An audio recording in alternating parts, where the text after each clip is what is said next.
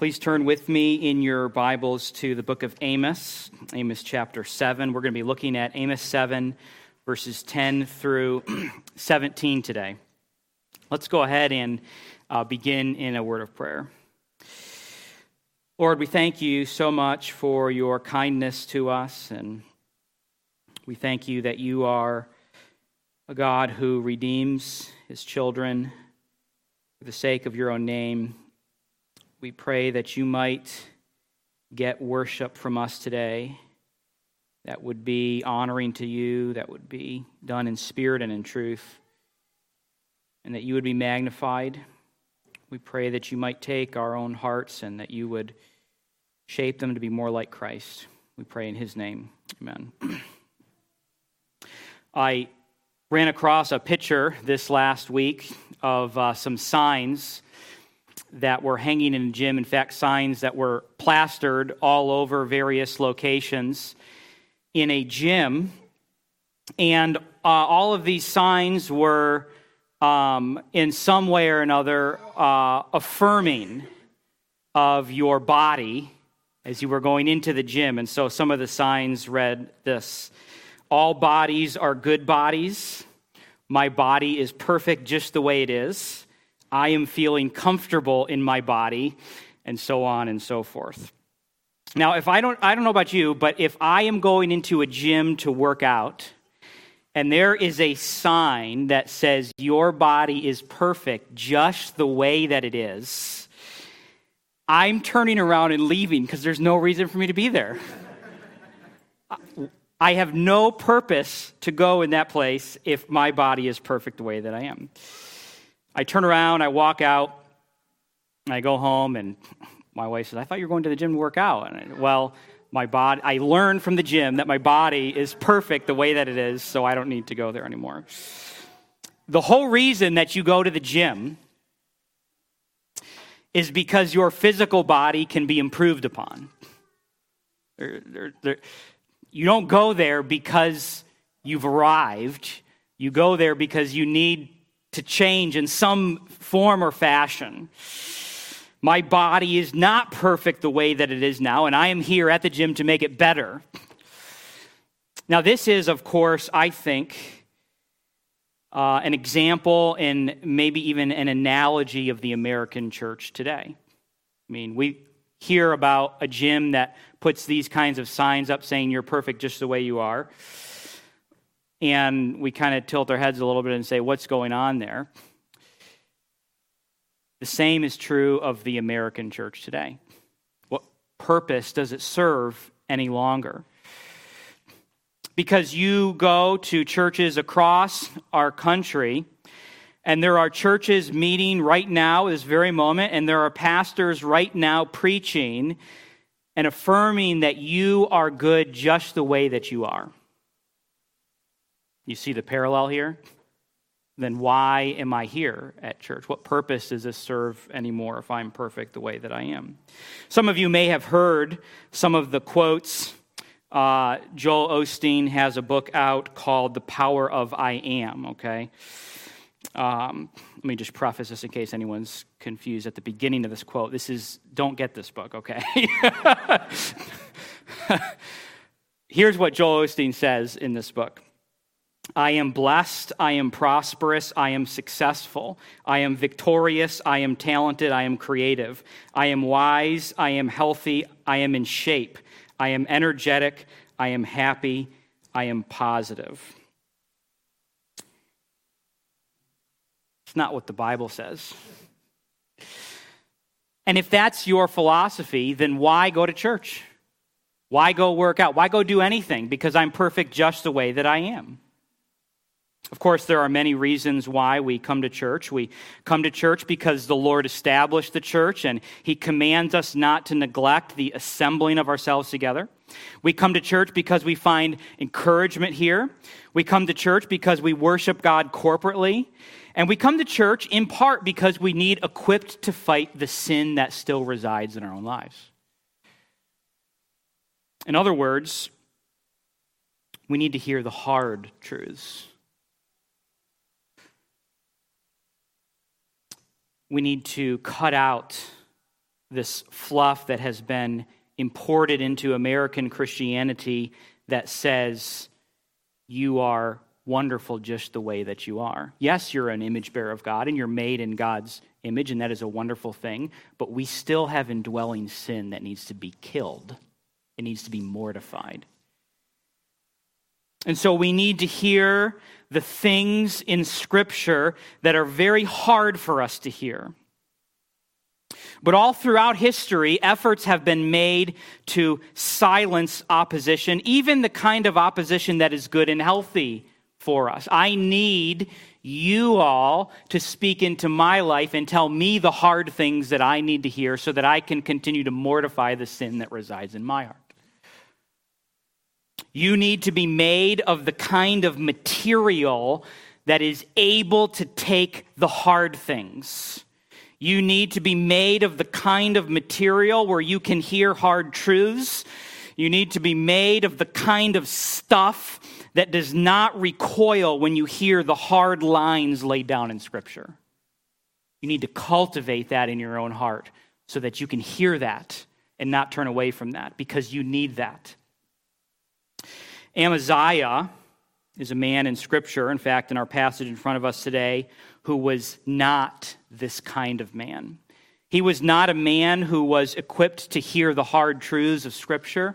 He was not a man who was equipped to respond well to the hard truths and the hard lines that were drawn down from God's Word. Amaziah was a man who rebuked the prophet Amos for telling the truth and for telling Israel the hard things. And Amaziah attempted, as we will see in the passage today, to get Amos to abandon his post. These truths that you are telling us are too hard for us to hear. Leave, go home, get out of here, abandon your post. Amaziah was, of course, the priest of Bethel. And in today's passage, we see what happens when a religious leader rejects the word of the Lord, rebukes the Lord's spokesman, and only wants the easy things to be said, the smooth things to be said, and not the hard things.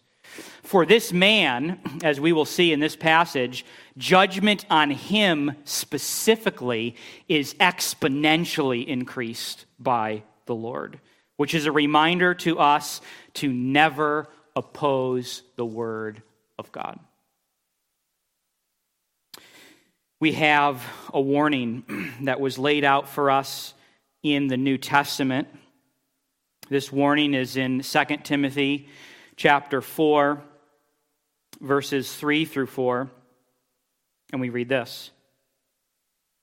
For the time is coming when people will not endure sound teaching, but having itching ears, they will accumulate for themselves teachers to suit their own passions, and will turn away from listening to the truth and wander off into myths. My encouragement to you today is, first, not to get sucked into this nonsense to begin with, but then secondly, to remain strong and faithful when people will encourage you to abandon your post. That you are to remain strong and to preach the word. Let's read the passage in front of us today, Amos 7, beginning in verse 10. We read this. Then Amaziah, the priest of Bethel, sent to Jeroboam, king of Israel, saying, Amos has conspired against you in the midst of the house of Israel. The land is not able to bear all his words. For thus Amos has said, Jeroboam shall die by the sword, and Israel must go into exile away from this land. And Amaziah said to Amos, O seer, flee, go flee away to the land of Judah and eat bread there and prophesy there. But never again prophesy at Bethel, for it is the king's sanctuary and it is a temple of the kingdom. And Amos answered and said to Amaziah, I was no prophet nor the prophet's son, but I was a herdsman and a dresser of sycamore figs. But the Lord took me from following the flock, and the Lord said to me, Go, prophesy to my people Israel. Now therefore hear the word of the Lord. You say, do not prophesy against Israel, and do not preach against the house of Isaac. Therefore thus says the Lord, your wife shall be a prostitute in the city, and your sons and your daughters shall fall by the sword, and your land shall be divided up with a measuring line. You yourself shall die in an unclean land, and Israel shall surely go into exile away from its land. I want to look at this passage today in two sections. I want to look at verses 10 through 13, the call. This is the call coming from Amaziah for Amos to abandon his post. And then we have in verses 14 through 17, the resolve not to abandon his post on Amos's part. The reality is every single one of you in this room will be tested. In fact, every single one of you in this room right now has already undergone testing in your life to some degree. And the temptation and the test that I am specifically referring to is the one that is in front of the text, in our text in front of us, and that is, you will be tempted to abandon your post. You will be tempted to stop preaching the gospel to people. You will be tempted to stop seeking to fight the own sin that resides inside of you. You will be tempted to abandon your post as a Christian in some form or fashion. And that test that happens, you will either win or you will lose that battle. We see in our passage today that Amaziah, the priest of Bethel, calls on Amos to abandon his post. Now, one of the things that we see in this passage is that the call to abandon your post is very clear and obvious and straightforward here.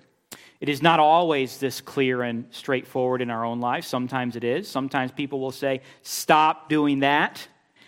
And sometimes it will be something that's more of just kind of an unspoken pressure that is just thrust upon you. We read in the passage of this call to abandon his post, Amaziah, first of all, talks to the king Jeroboam, and he tells Jeroboam, Amos has conspired against you in the midst of the house of Israel. The land is not able to bear all his words. For thus Amos has said, now he's reporting to Jeroboam, Jeroboam shall die by the sword, and Israel must go into exile away from his land. Now he transitions to talking directly to Amos. So he calls him, O seer, go, flee away to the land of Judah and eat bread there and prophesy there, but never again prophesy at Bethel, for it is the king's sanctuary and a temple of the kingdom. Amaziah first goes to the king, he goes to Jeroboam, and he reports that Amos has conspired against him. And of course, this is a misrepresentation of what Amos actually had said. Amaziah is reacting, I think, primarily to the preceding verse, the last verse of last week's text. Amos reported that the religious center of Israel would be destroyed and that God would rise against Jeroboam's house with the sword. Now, Amos preaches not against Jeroboam specifically, but against his house. And Amaziah kind of tampers with this message a little bit to try to, presumably, provoke the king to action in some degree, some level. He's going to go to the king, and he wants the king to get rid of Amos. And so he's got to kind of exaggerate, fill some of the gaps in, and make the message appear as menacing to the king directly as he possibly can in order to get him to kick Amos out of the land. Amaziah specifically accuses Amos of conspiracy. And I find it interesting here that a common way to attempt to discredit a person's enemies is to call them conspirators, as we see in the passage here. Calling someone a conspirator or calling them a conspiracy theorist is a convenient way to avoid dealing with the facts of a situation. If someone presents certain facts to you, you could deal with those facts directly, which is harder, or you could just say conspirator and then write them off and move on. Of course, this does not mean that all quote-unquote conspiracy theorists are right all of the time, but it does mean that calling someone a conspirator is a tactic as old, at least as old as Amos. We see that here. In any event, Amaziah tells the king that Amos is conspiring against him, and thus he attempts to provoke the king to deal with this pesky prophet, get him out of our land. He misrepresents Amos in verse 11 by saying that Jeroboam would die by the sword, which Amos did not say. He also says that Israel will go into exile, but interestingly enough here, he only shares half of the message with the king. What was the other part of the message that Amos gave? This book of Amos was not only Israel will go into exile. This book was Israel will go into exile, therefore seek the Lord and live. And Amaziah conveniently leaves off this latter portion. He leaves off the portion of the message that said that there was hope for the people. And so he simply tries to provoke the king to get rid of Amos. Amaziah is, of course, unfair to Amos in his message. He does not represent the message that comes from the Lord himself in a faithful light. He doesn't give him, we might say, a fair shake. And so he turns now from the king, putting these false words into the king's ears, trying to provoke the king to action. And now he turns his gaze on Amos and he begins to address the prophet directly. And he says in verses 12 to 13 this, O seer, go, flee away from the land of Judah. Eat bread over there, prophesy over there, but never again come here and prophesy, for this is the king's sanctuary. It's a temple of the kingdom. In other words, he says, to put it in the vernacular, Amos, abandon your post. As I mentioned a few moments ago, rarely will calls to abandon your post be as plain and straightforward as this, although they will be from time to time. The calls to abandon your post will frequently sound more like this. Can you tone it down just a bit? You're too much of a legalist. You're going to push them away if you talk like that. Stop being so stuffy. Or as the messenger, you may recall, said to the prophet Micaiah, he said this, let your word be like the word of one of them, and speak favorably to the king. Speak favorably to the people. Speak smooth words, not hard words. Speaking favorably to people is the constant temptation we will face to somehow blunt the word of God, to soften the portions of Scripture that prick us, to make it more tolerable and easy, to change the message just a little bit. The temptation is to avoid the hard truths. The temptation is to placate sinful man. And so Amaziah tells Amos to simply go back to Judah and preach there, but never again to preach at Bethel, because this is the king's sanctuary. He employs political language to talk about the sanctuary, not religious language. But what we find out here in this particular passage is that Amos is made of something. He's made of some sturdy material. He's made of some hardy material. Amos is made of some material of the kind of stuff, he's made of the kind of stuff that is resolved to obey the Lord no matter what. It has no effect on me. God told me to do this. I'm going to go preach the message. I'm going to go preach the word. This commission comes from the Lord. Amos is made of the kind of stuff that is resolved to obey the Lord at all costs. When you are a child, you collapse on the floor when your mom gives you the red straw instead of the blue straw, right? Something is so minor, And it's just, you're not made of anything that could withstand any kind of opposition. You just collapse to the floor. And I am sad to report that many adults don't make it past that very far. Look at our world.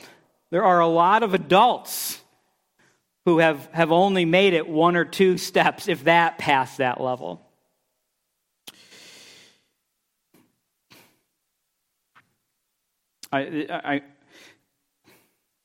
This is not a mockery of those who are struggling to bring self-discipline into their lives. Okay, that's not what this is. Okay, all of us are growing in our walk with Christ, and all of us are at different places. Some of us are just wrestling through bringing self-control and discipline into certain areas of our lives, and for that, I commend you and say, I will pray for you that the Lord might continue to give you the grace to grow in self-control. That's not what this is. This is simply a recognition that some people don't have this kind of understanding and don't care to. It's just all about me. It's all about myself. It's all about I. It's all about what I want. No one can ever oppose me in any particular situation at all. As Christians, we have to cultivate a heart that wants to and desires to and is made out of the kind of stuff that is enduring and resilient and hardy and resolved to be faithful to God. I don't know what's left and what's right and what's going on and this and that, but I just am going to be faithful to the Lord in whatever He calls me to do. I might be ostracized for that, but I'm simply going to be faithful to God. And that is exactly what we see in Amos. We have a resolve on his part in verses 14 through 17 not to abandon his post. We see in verses 14 through 15 where Amos answers and says to Amaziah, I was no prophet nor a prophet's son, but I was a herdsman and a dresser of sycamore figs. But the Lord took me from following the flock, and the Lord said to me, go prophesy to my people Israel. Now, some of you will recognize that this is a passage that we get a particular expression that is employed semi-frequently in our... Anyone ever said this before? I'm not a prophet nor the son of a prophet, right? That's where this comes from this particular passage. We use that in a different way than it was intended here. Right? When someone says, when you might say, I'm not a prophet or the son of a prophet, but I predict that the market will crash in the next year, or whatever it is that you say, right? I'm not the prophet or a son of a prophet, but I think that situation is going to turn out like that, right? That's kind of how people use this particular phrase or expression today. When someone says this today, you're kind of hedging your bet a little bit. You're saying, I'm not claiming any prophetic insight here. I'm not claiming that God has spoken to me, but just observing the facts, I think that it's pretty likely that this is going to happen. That's kind of how this phrase is used today. That's actually not the intention of the passage, of how it's used in the passage here. What Amos is doing with this phrase is he is using it to confirm his calling to Amaziah. Here's what he's saying. Amaziah says, go back home, abandon your post, get out of here. And Amos is saying, look, Amaziah, I'm not in this for the money. I don't come from a line of prophets.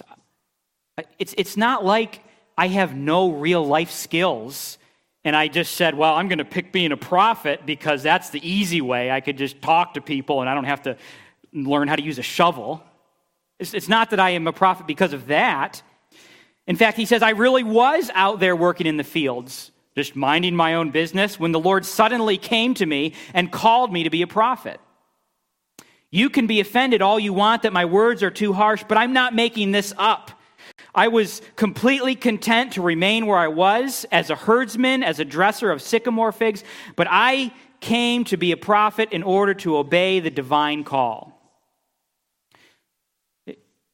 Amaziah, you can't say that I'm just one in a line of generation after generation after generation of prophet, and that I just happened to do this because my dad did it, and I was bored one day, so I just looked and tried to see what I could say to the people of Israel. This is a divine call. This is a call from the Lord. God really called me, and he commissioned me to do this. He took me out of my occupation and put me here, and he said, preach. And he said, that's what I'm doing. In other words, Amos says this: God has commissioned me, and you have no power to deny that commission or to tell me to abandon my post. Last time I checked, Amaziah, I'm not accountable to you. I'm accountable to God. And God called me to do this, to preach his word, and I'm going to preach the word. God has made Amos a prophet, in other words, by grace. Amos is a prophet by calling, by grace, not by merit, not by heritage, not by lineage, but he is a prophet by pure grace alone. And Amaziah cannot undo that. He cannot uncall Amos. Amos will not abandon his post. I am resolved to stand here because the Lord has called me to this. Now, to be sure, many Christians today will abandon their posts, but Amos would not. In fact, Amos doubles down. I mean, he could have just let this thing go. I'm just going to stay here and mind my business. Doesn't do that. Amaziah tries to get an advantage post. He says, I'm not going to abandon the post. And oh, by the way, Amaziah, God has a message for you specifically. For you directly. This is no longer just a general proclamation to the people of Israel, but this message is tailor-made by God for you. And this is the message that he gives beginning in verse 16. He says, now therefore hear the word of the Lord. This is Amos talking to Amaziah. You say to me, Amaziah, you tell me, do not prophesy against Israel and do not preach against the house of Isaac. Therefore, because you are opposing the word of the Lord in this way, therefore, because of what you have said, here's what God says. Your wife shall be a prostitute in the city, and your sons and your daughters shall fall by the sword, and your land shall be divided up with a measuring line. You yourself shall die in an unclean land, and Israel shall surely go into exile away from its land. Better for Amaziah if he would have just kept his mouth shut. Because now Amos turns his prophecy against him. Amaziah, through his pride and his arrogance, has, in the words of one commentator, drawn the lightning to his own head. This commentator writes, like one who would arrest the lightning, he draws it to his own head. Those who speak against the Lord and try to suppress his word, or to suppress those who are speaking on behalf of the Lord, can be compared to a man who goes outside in a lightning storm and holds up a lightning rod. That's what those are like who oppose the word of the Lord and prevent others from hearing the word of the Lord. They invite divine judgment on their own heads. And so Amos says in verses 16 through 17, okay, you want to oppose the Lord? Now hear this. You who tell me not to preach. You who tell me to abandon my post. Guess what the Lord says about you? This is a hard one. I mean, this is Scripture, okay? All Scripture is inspired by God. Your wife is going to be a prostitute. It's hard to think of something more shameful than a woman, because of the exile and the economic collapse around her, is reduced to making a living through prostitution. And yet this is the Lord's judgment on her. This is what's going to happen to your wife because of your sinfulness. And he says furthermore that your land, Amaziah, is going to be divided up. He says, you are going to die, And he says, your children will also die, and Israel will go into exile. May we not be counted among those who fail to heed the word of the Lord.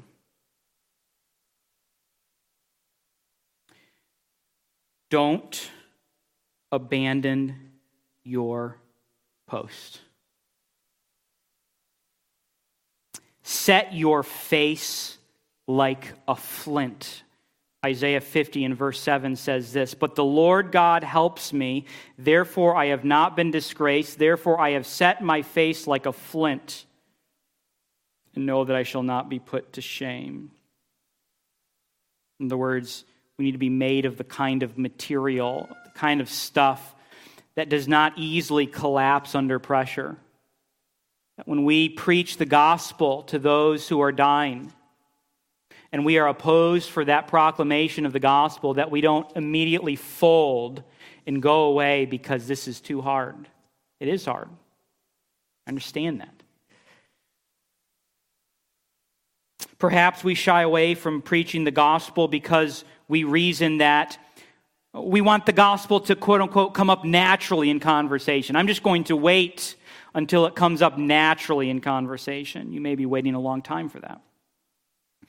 Or we may reason that I don't want to do anything that could jeopardize or risk my relationship with this particular person. And preaching the gospel to them could jeopardize that. It could risk all of the relationship and fellowship that we have, and so I should not do that.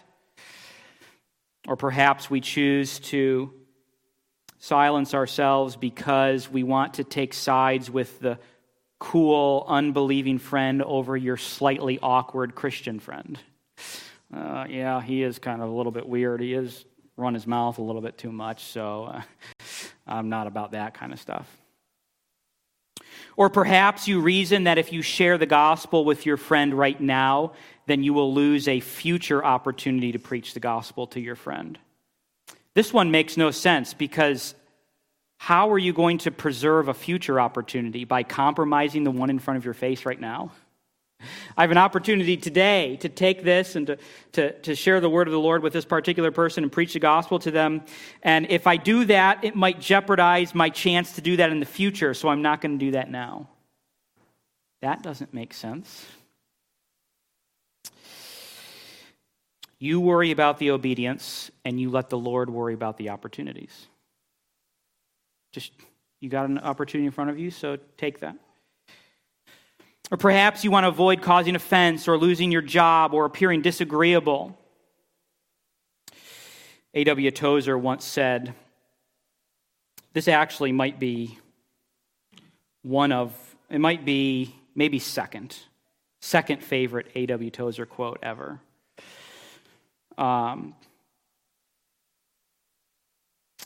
This is not very long. It's a little bit longer but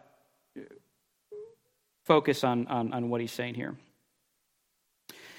If Christianity is to receive a rejuvenation, it must be by other means than any now being used. If the church in the second half of this century is to recover from the injuries she suffered in the first half, there must appear a new type of preacher. The proper ruler of the synagogue type will never do.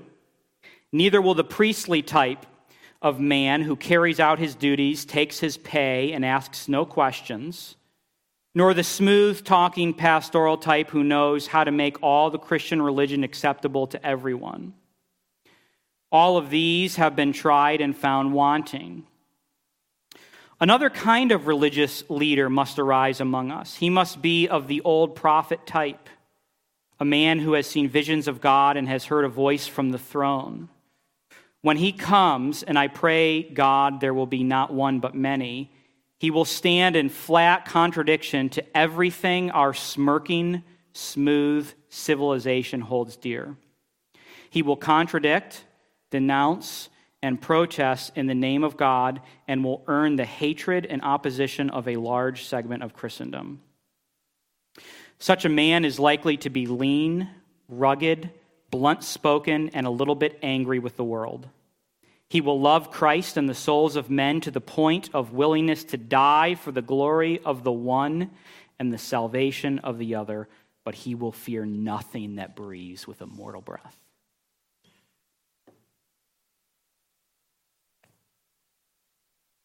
The time has come for us to get with the program. This is not a game. I am not here to affirm you.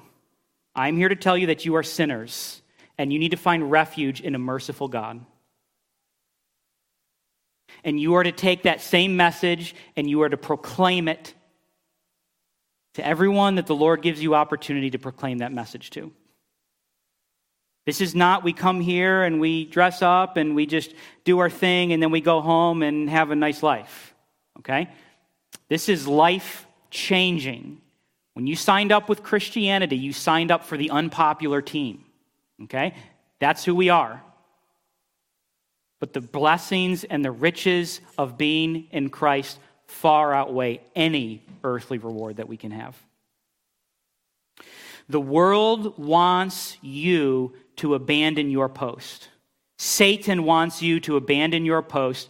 Many Christians today have abandoned their post. Steve Lawson once said, "The problem with preachers today is that nobody wants to kill them." And the same can be said of Christians in general. The problem with Christians today is nobody wants to kill Christians anymore. Why? Because we've taken wholesale the message of the world, we've swallowed it, and we've just parroted that like mindless robots to everyone that we come across. Steve Lawson also said this: if there are people in your church who are in your ear urging you to tone it down by the grace of the Holy Spirit, do not listen to them.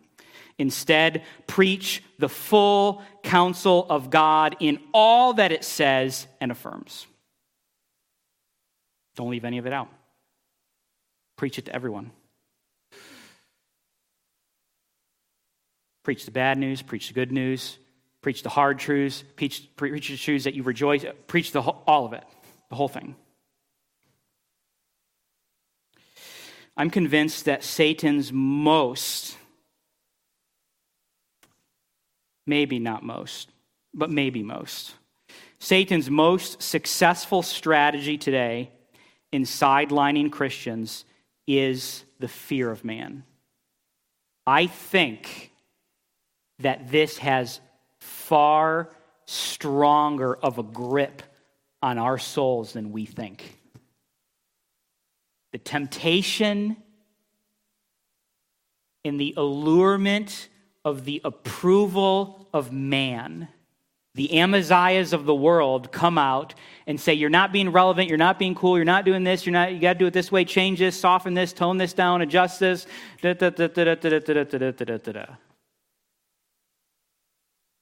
That is a strong temptation. You will be tempted to keep your mouth shut in order to be relevant.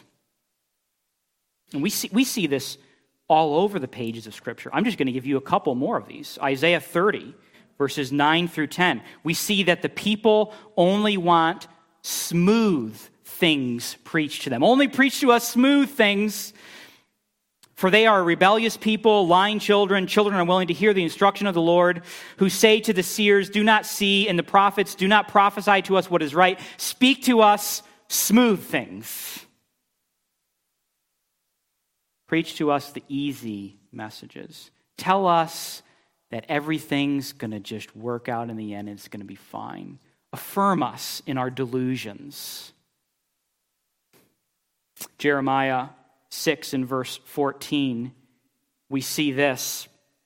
False prophets want to preach peace when there is no peace. They have healed the wound of my people lightly, saying, peace, peace, when there is no peace. It's a distortion of the Word of God to preach to people that you are fine just the way you are. That's the equivalent of saying peace, peace when there is no peace. You should be saying there's judgment ahead. Repent and believe in the gospel. Also in Jeremiah we see this insightful warning. Jeremiah 23:17, false prophets are telling people, you realize how old this is, to follow their hearts. He tells people, if you follow your heart, you will be safe. That's what the false prophets are teaching. They say continually to those who despise the words of the Lord, it shall be well with you. And to everyone who stubbornly does what? Follows his own heart. They say, no disaster will come upon you. If you follow your heart, you will be safe, and no disaster will come upon you. So please, follow your hearts. That message has been parroted so many times by every institution and every church in this country, I could vomit. Okay? It's garbage. What does he say in Jeremiah 17? The heart is deceitful and desperately wicked. Don't follow your heart. The call for us is quite simple. It is this. What is the passage teaching us today? Stay at your post. Don't leave the post. Don't leave the post by softening the word. Don't leave the post by changing the message. Don't leave the post by tampering with anything. We saw a few weeks ago, we asked the question, why does God choose all of these nobodies? I mean, Amos, herdsman, dresser of sycamore figs. How are you qualified to be the prophet to Israel? Well, I dress sycamore figs, and I take care of herds. Wow, not qualified. Why does God do this? What did we say? Because these people just deliver the mail. How do you not abandon your post? Just deliver the mail.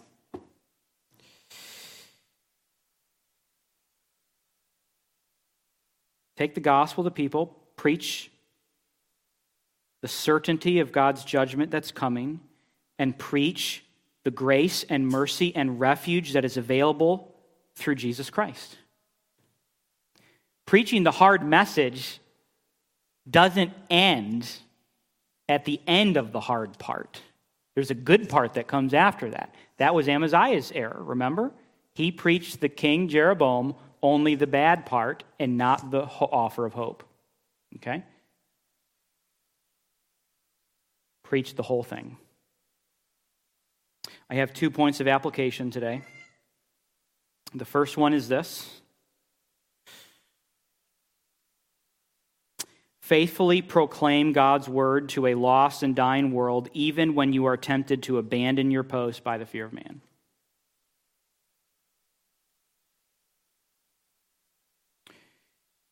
Preaching is not the job only of the preacher.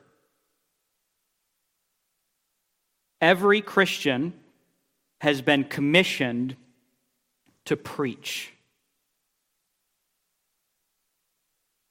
It's what we call in the Bible the Great what? The Great Commission. Matthew 28. Go therefore and preach the gospel to all nations. Right? So you have coworkers and family and neighbors and friends and on and on and on and on and on and on. People that I will never meet and never talk to. And the Lord has placed you in this particular time, in this particular year, in this particular place for this particular reason, to glorify Him through the proclamation of the gospel. Do not abandon your post because you fear man.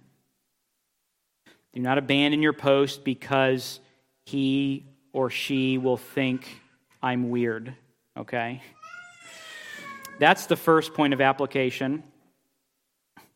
The second one is kind of taken from the other side, and that is before you criticize someone for speaking God's word, remember Amaziah and that God takes seriously those who oppose His word. We may be tempted at times to join in with the ridicule of the unbeliever. Yeah, they are kind of dumb for doing that. That's a serious thing. Remember the seriousness of the Word of God. Lord, we thank you so much for the entirety of your Word.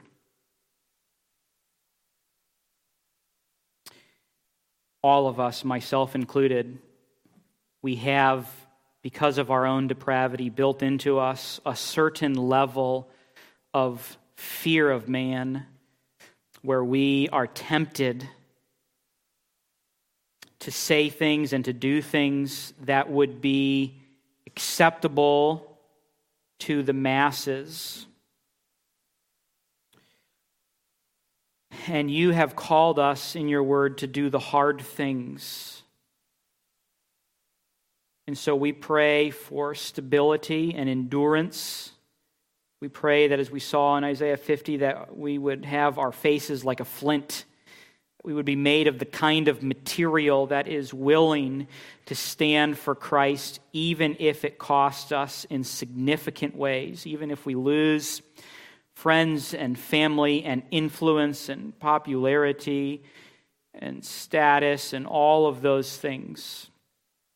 Let us not be encouraged to abandon our posts and compromise the Word of God for simply the applause of man or any other reason. I pray that you might help us to be grace-filled Christians, that we can take this message of the gospel to those who are lost, and that we can take that message and give it in its entirety, that we can share the seriousness of judgment that is coming, but that we would also share the infinite, boundless mercy of God available through Jesus Christ, that he says there is a way to the Father through the Son, whereby we do not have to face your divine judgment. And we rejoice. In fact, we tremble while we rejoice, recognizing that Jesus Christ has taken all of the wrath of God onto himself so that we can be pardoned. And I pray that we would hide ourselves in Christ like we might hide ourselves, as the song says, in the cleft of the rock. That we would hide ourselves in Christ as it is a sufficient refuge for our souls. And that through that you would give us joy, encouragement, and consolation. That you would increase our faith, that we would grow in our belief that the Word of God is true, and that we would grow in our ability to understand it, to proclaim it, to apply its healing balm to our own souls and the souls of those around us. I pray for our households, that you would help the fathers here to lead their homes in applying this healing balm to the hearts and souls of their wives and their children, and then that you would help the wives to apply this healing balm to their own souls and to the souls of their children. The children would apply this to their own souls and to one another, and then that these households would grow in strength and grow in faith and grow in righteousness, and then go and do this and multiply this in our community and in our world. I pray that we would not be compromisers like Amaziah, who ourselves abandon our posts and encourage others to abandon theirs. I pray that you would make us ultimately like Jesus Christ, and in the ways that Amos reflected that we would be like Amos in those ways. Help us to have resolve, help us to have steadfastness, help us to have courage. Make us into the kind of men and women that glorify you more and more. We pray these things in Jesus' name. Amen.